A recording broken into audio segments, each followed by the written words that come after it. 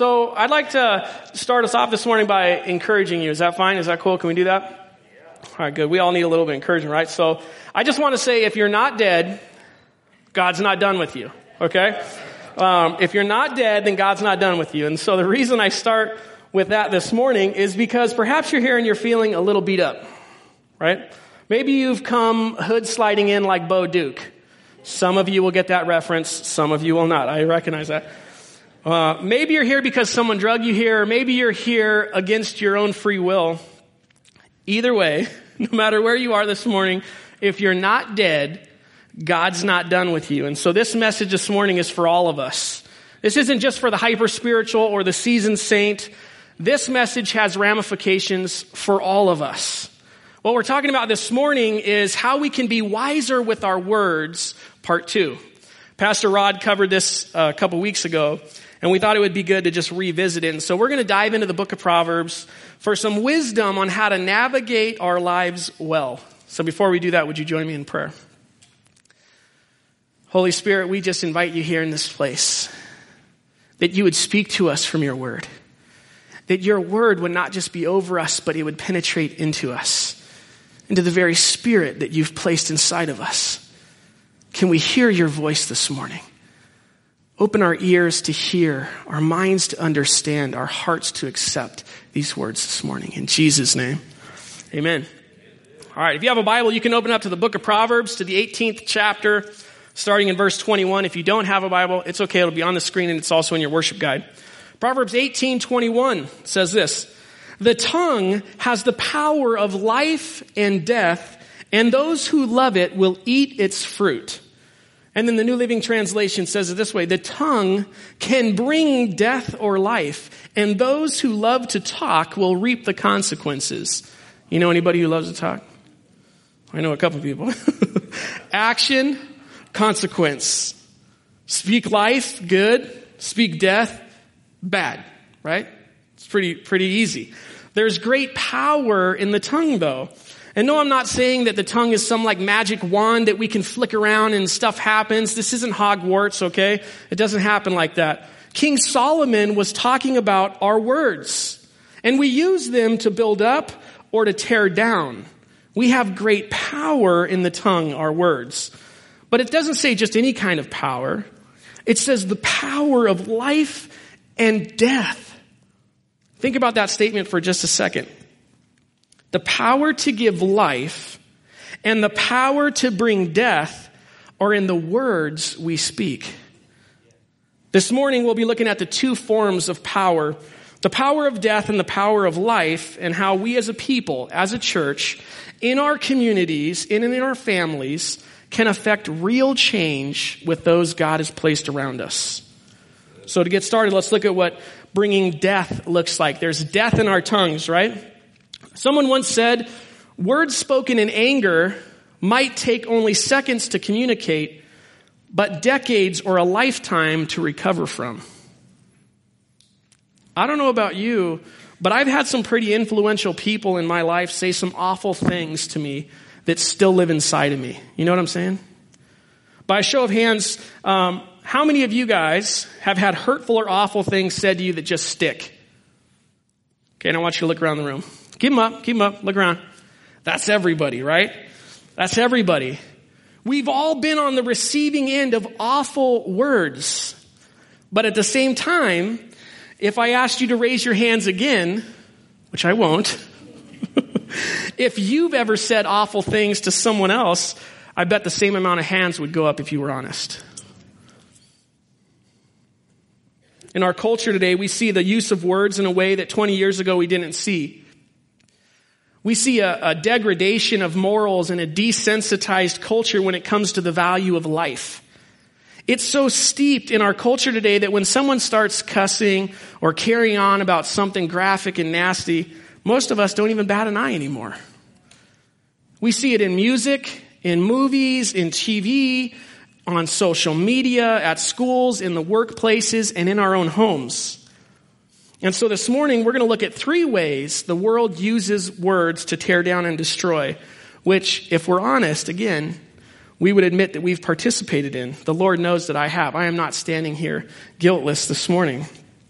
And so then we'll look at 3 ways after that the Lord would have us to build up. So speaking on death in our words, the number one way we see death in our words is this. Point number 1 this morning in your bulletin. Instead of affirming, we seek to annihilate. Instead of affirming, we seek to annihilate. When someone wants to argue with us, we don't seek a mutually beneficial agreement. We don't look for common ground.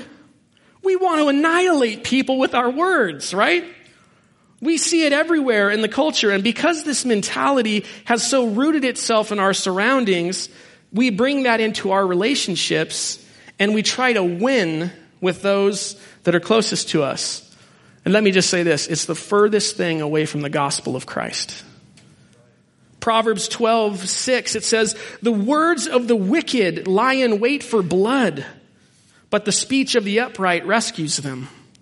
The wicked are overthrown and are no more, but the house of the righteous stands firm." The win mentality is I have to be right. I have to be first, be best. And if we look to Scripture, it says the first will be last in the kingdom of God. The go, fight, win approach to life leaves a wake of people behind us that are totally jacked up. Jesus hasn't called us to win every argument. He's called us to love. Can you be right and keep your mouth shut? Absolutely. Men, it's a good place to be, okay? That's all I'm going to say. Been married for 11 years. It's a good place to be. But we don't do that, do we? Most of the time, especially when we know we're right, men, we let our pride sweep us up and we want to destroy people with our words. Another way that this takes shape in our lives is when someone close to us betrays our trust. When someone close says something or does something that violates a relationship.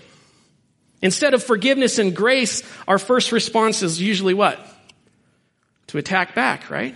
We want to attack back. Being in student ministry, I get to see this on full display every week almost.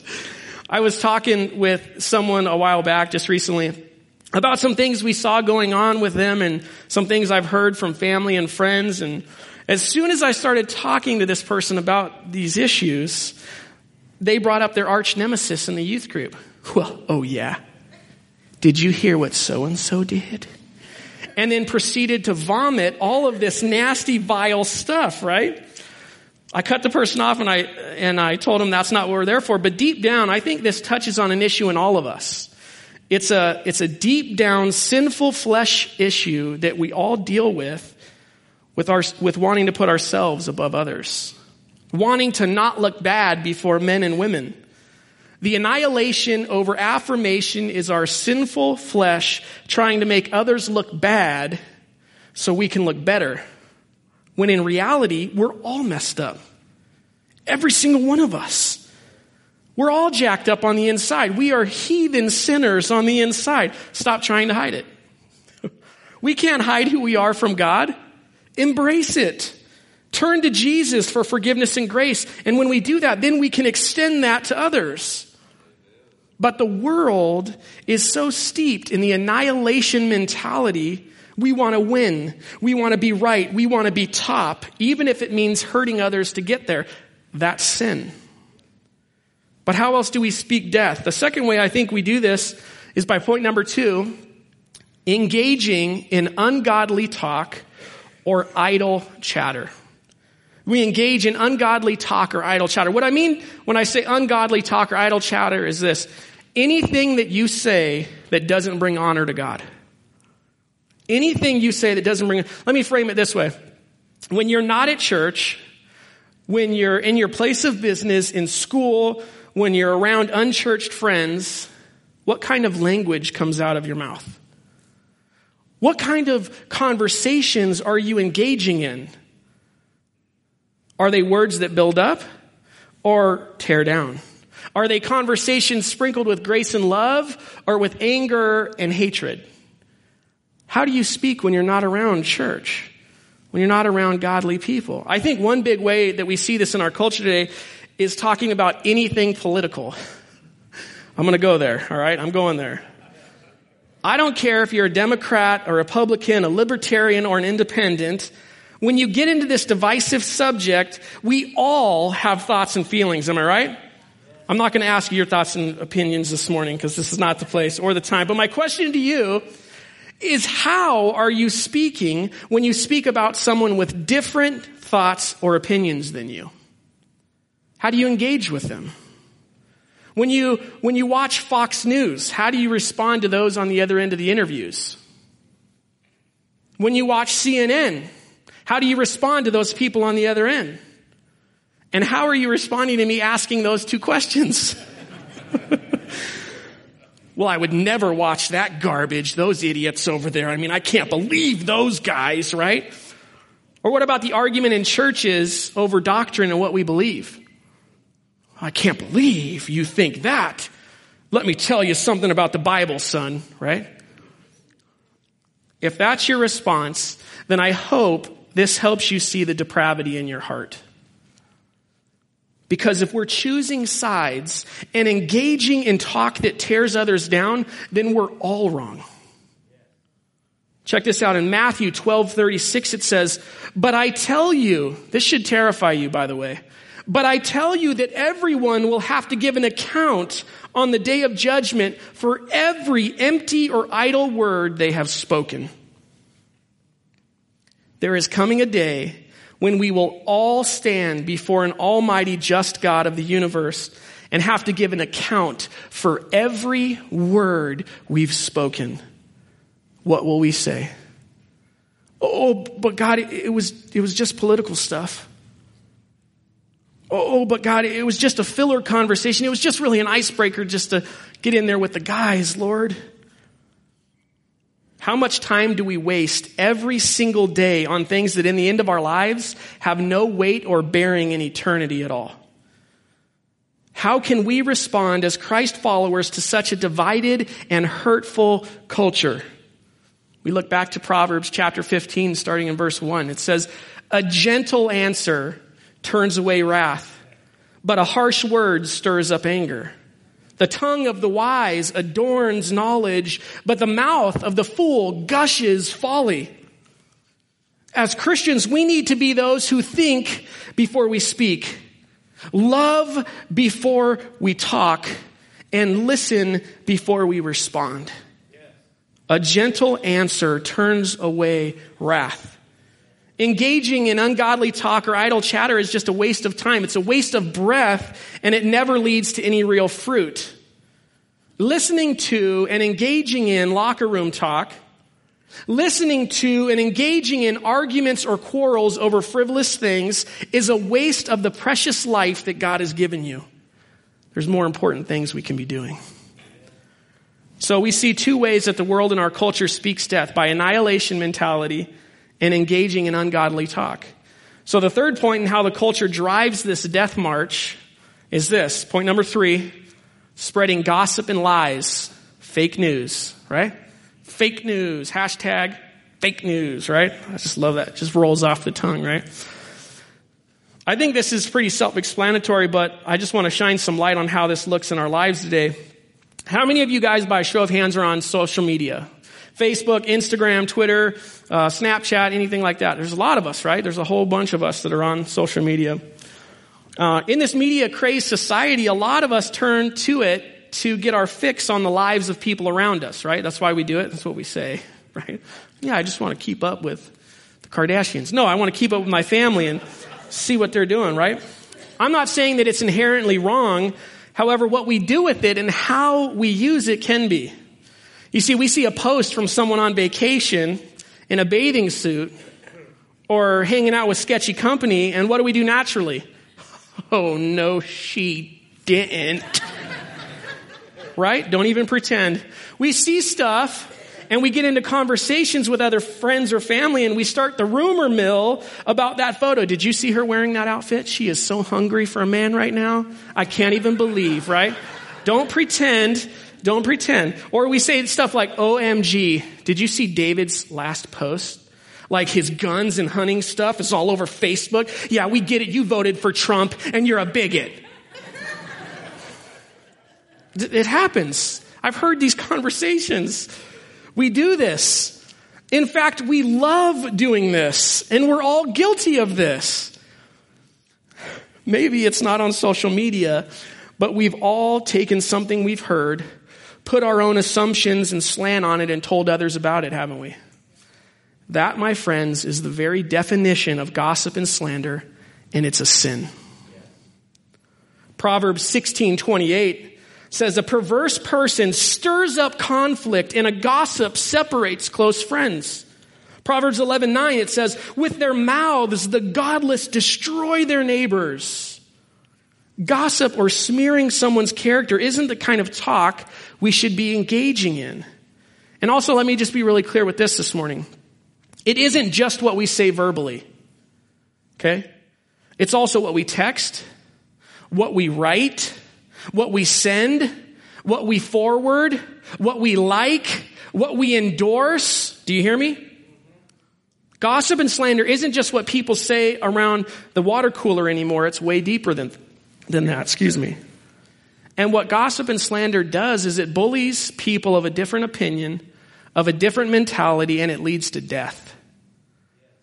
On some level, we're all guilty of these things. We do these things. We annihilate others. We engage in ungodly talk. We spread gossip, not just with our words verbally, but with text, email, emojis, anonymously, right? Don't think Snapchat doesn't count, because all of that counts. We don't realize the power of our words. There was a beautiful young woman at this school named Rosalie Avila that Pastor Rod talked about. People spread lies about her. They gossiped about her. They slandered her. They bullied her.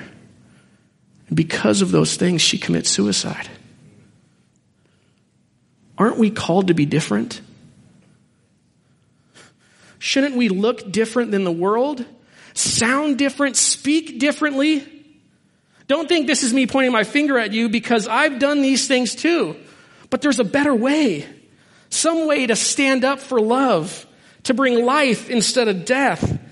And that brings us to the second half of the message, and how do we speak life? If we have the power of death in our tongue, Proverbs 18:21 says we also have the power of life in our tongue. And so here's where the application comes, and that starts with number one, life in our tongue. How can we speak life? Point number one, how can we speak life? Through affirmation. Through affirmation. Instead of annihilating, we get to affirm.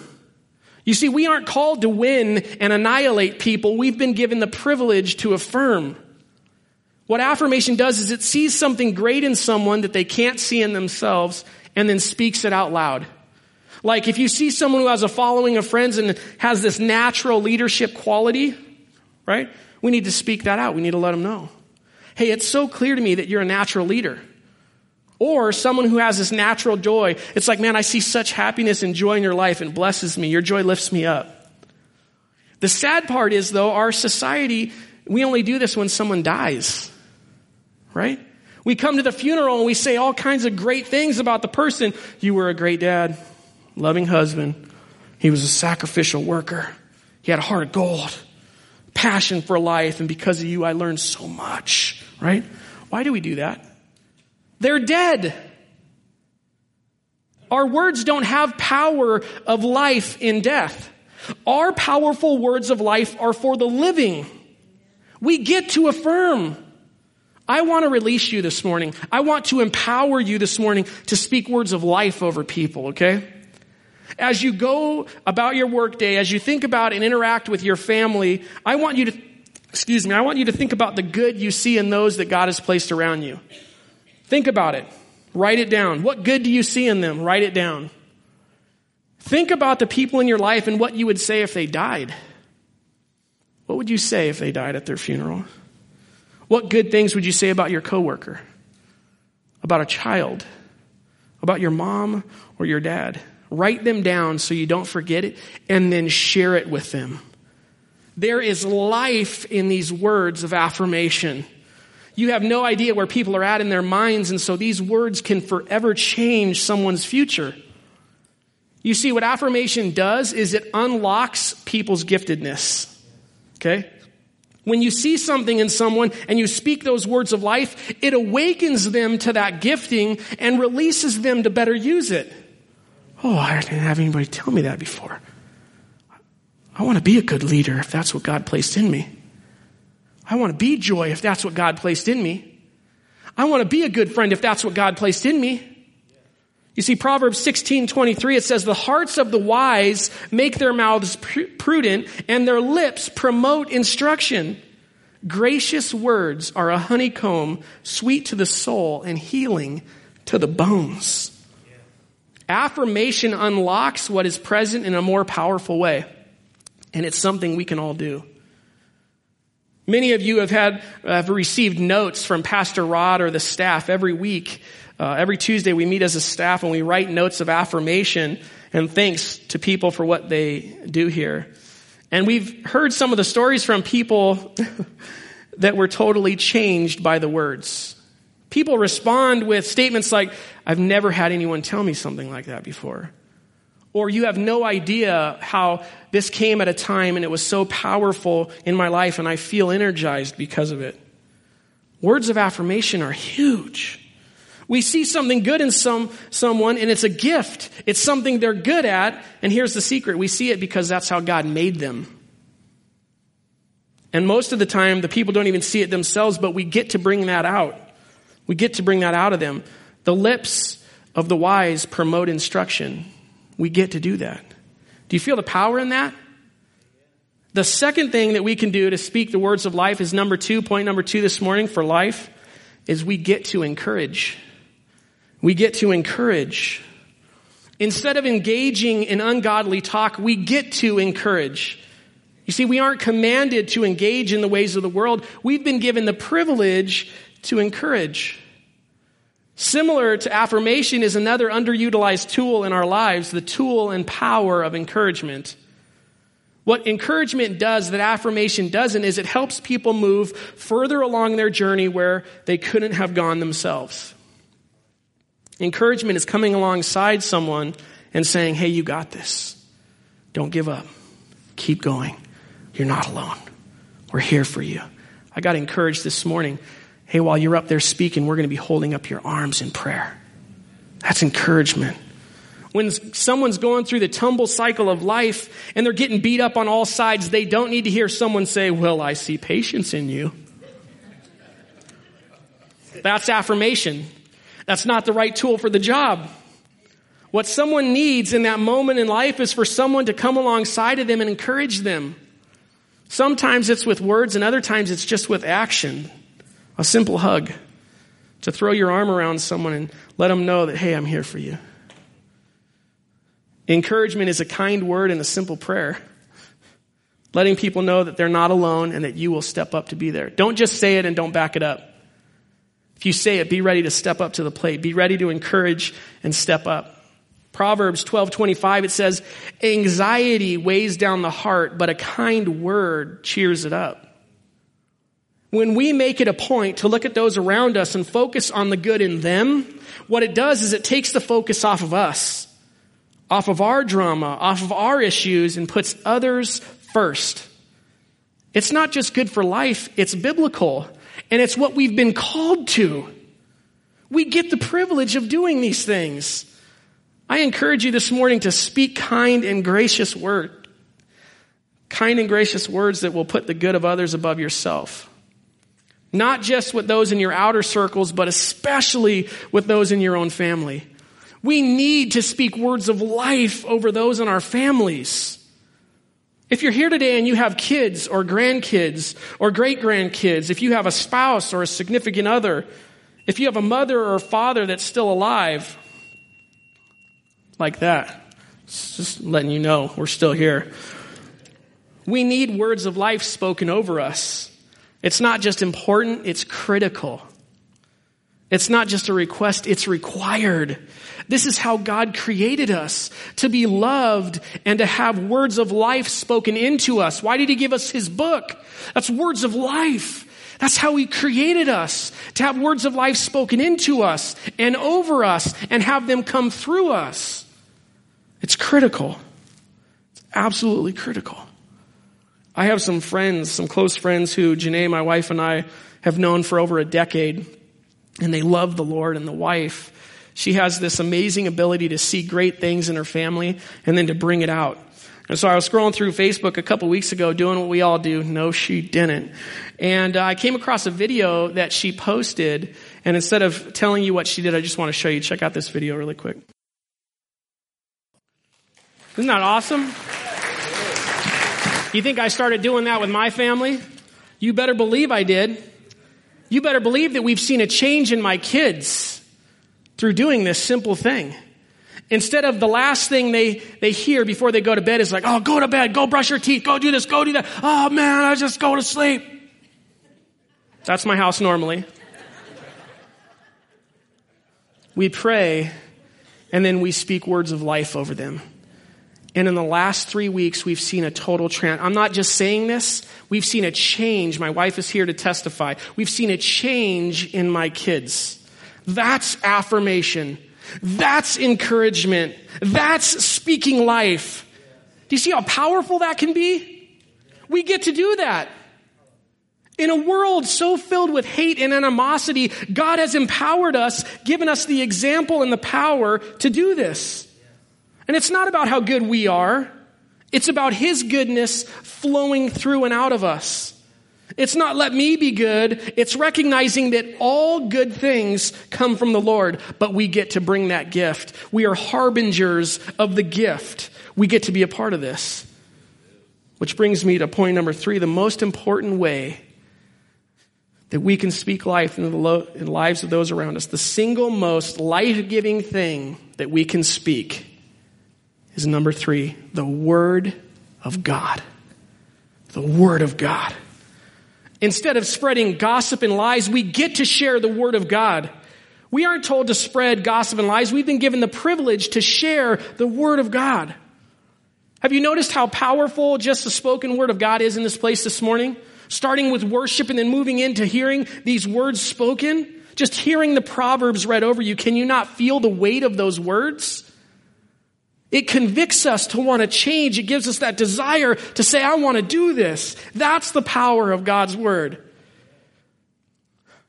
John Edwards said, there is no word so powerful as the Bible, God's Word. No other book can so change the hearts of men, and no other words can so awaken the soul.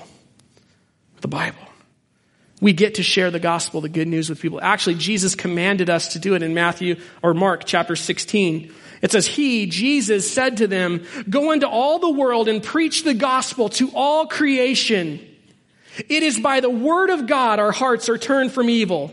It's by the word of God our eyes are open to our sins. It's by the word of God that we awaken our souls, and it leads people to cross over from death to life. The power of words we have is to speak the powerful words of God. Are you speaking the good news of Jesus Christ? Let me ask you this question. Do you love your family? Do you love your friends, your coworkers? Do you have love for them? Well, then are you sharing the truth of God's word with them? Kirk Cameron, he said, if you had the cure to cancer, wouldn't you share it? We have the cure to death. Now get out there and share it. We've been called, commissioned, implored to share the word of God with the world. It's literally a cure for death. If you say that you love those around you, but you aren't willing to share the gospel with them, I say that's not real love. If you aren't willing to share God's life-giving words with those in your family that you say you love, I say that's not real love. This doesn't say, hey, I'll show them the Lord by my silence and how I live. Listen, that's great. You want to do it, Matthew 5:16, so let your light shine among men that they will see your good deeds and glorify your Father in heaven. That's awesome. Live that godly example, but that doesn't mean we should do so silently. There is life in the power of the tongue. It means we speak it out. We get to share his word with others. We get to tell people about Jesus. We get to pray for those around us. We get to tell the world. This isn't just an addition to your life. This is our life. What we do in life echoes in eternity. Maximus Decimus Meridius said that. Anybody? No? Nobody has seen the movie? Oh. Gladiator? Thank you. Right here. Garrett, that's my boy. If we have to give an account for all of our words, I want my words to be his. Amen? I mean, really, if we're going to stand before the almighty throne of God and have to give an account for every word, I want my words to be his. Do you feel that? I want that so bad. This dying and broken world needs to hear these words. They desperately need the good news of the gospel of Christ, and we get to bring that to them. In closing, I just want to say that we aren't called to hate. I know our culture is one that spews hatred at every level, but we've been given the great privilege and call to love. We need people to hear these words and take action. We need to speak words of life over people, over our families. We need to speak words of life over our families and friends and coworkers and those we sit on a bus next to and those we sit on a plane next to and those we stand in a checkout stand with. The world needs truth. The world needs life. And we get to speak these words. You guys are going to get a chance to speak life by inviting people to church. Listen, Easter's right around the corner, right? We have these amazing little business cards that you can hand to people, invite them to church. But here's what I don't want you to do. I invite you to church, take the card. Okay, thank you. We don't want that. Why is it important? What has God done in you that makes it important that they come to church? You see, we get to share. What has Jesus done in your life? With our words, we have great power to build up or to tear down. And Jesus wanted us to use our words to bring people to salvation. You might think that your story is too hard or what you've done is too bad and that you can't move on. But let me ask you a question. Can you still say good things? Can you still tell someone something good they've done? Can you speak positive words over someone? If you're sitting here this morning, the answer to those questions are yes. Oh, but I've messed up and so I've ruined my testimony and now I can't continue on. Well, what about the woman at the well? What happened to her? She used the power of her words to give testimony about what Jesus had done in her, and many came to believe. Did it change her past? No. But it changed the trajectory of her future. Just because we mess up doesn't mean our testimony is ruined. We get to use those things, those shortcomings, because they testify to the goodness and grace of Jesus Christ. We get to go to Jesus. We get to ask for forgiveness. And we get to show this dead and dying world what it means to be a believer. That we are not perfect, but he who lives in us is perfect. And we testify to that greatness again and again and again and again. You see, Jesus knew we were going to be jacked. He knew that. That's why he came. He wouldn't have come and died on a cross if we could make ourselves right. He desires our obedience. He wants relationship with us. He wants us to listen and obey. And so if you're simply attending church and you aren't submitting your heart to Christ, if you aren't following after him, then all this is when you show up is a really lame hobby. That's all it is. There is absolute transformation when we surrender our hearts to Christ. When we step out into the moments he puts before us every day and share his goodness. When we stop fighting to be right, he moves mightily. It's not just saying, yeah, I go. It's, yeah, I believe. I'm not a church attender. I'm a believer in Christ. How lame is it to say I'm an attendee? That doesn't have power. Anyone can attend. He doesn't care about a number of times attended. He cares about your heart surrendered. Yes. What's better for someone who's in full-out crisis mode in their life? Well, let me tell you something. I go to church. Like, big deal. That helps me how? Right? So what's better, that or saying, look, I'm really sorry to hear you're going through that right now. I can't imagine the feeling. I'll tell you what. Can I pray for you? You see, I believe and serve a God who bends down to listen to his children when they cry out to him. And I've seen him show up huge in my life. Can I pray with you? Is that not power? That's power. And as the band comes back up, Maybe you're sitting here and you think God wouldn't want to use a person like you. If that's true, what does that say about God? That he only wants to use those who are all together and perfect? That can't be. That can't be, because there'd be no one to use. All of us think that God can't use someone like me, that he wouldn't want to use someone like me. He only wants people like you. You have the power to give life. Let's not look like the world.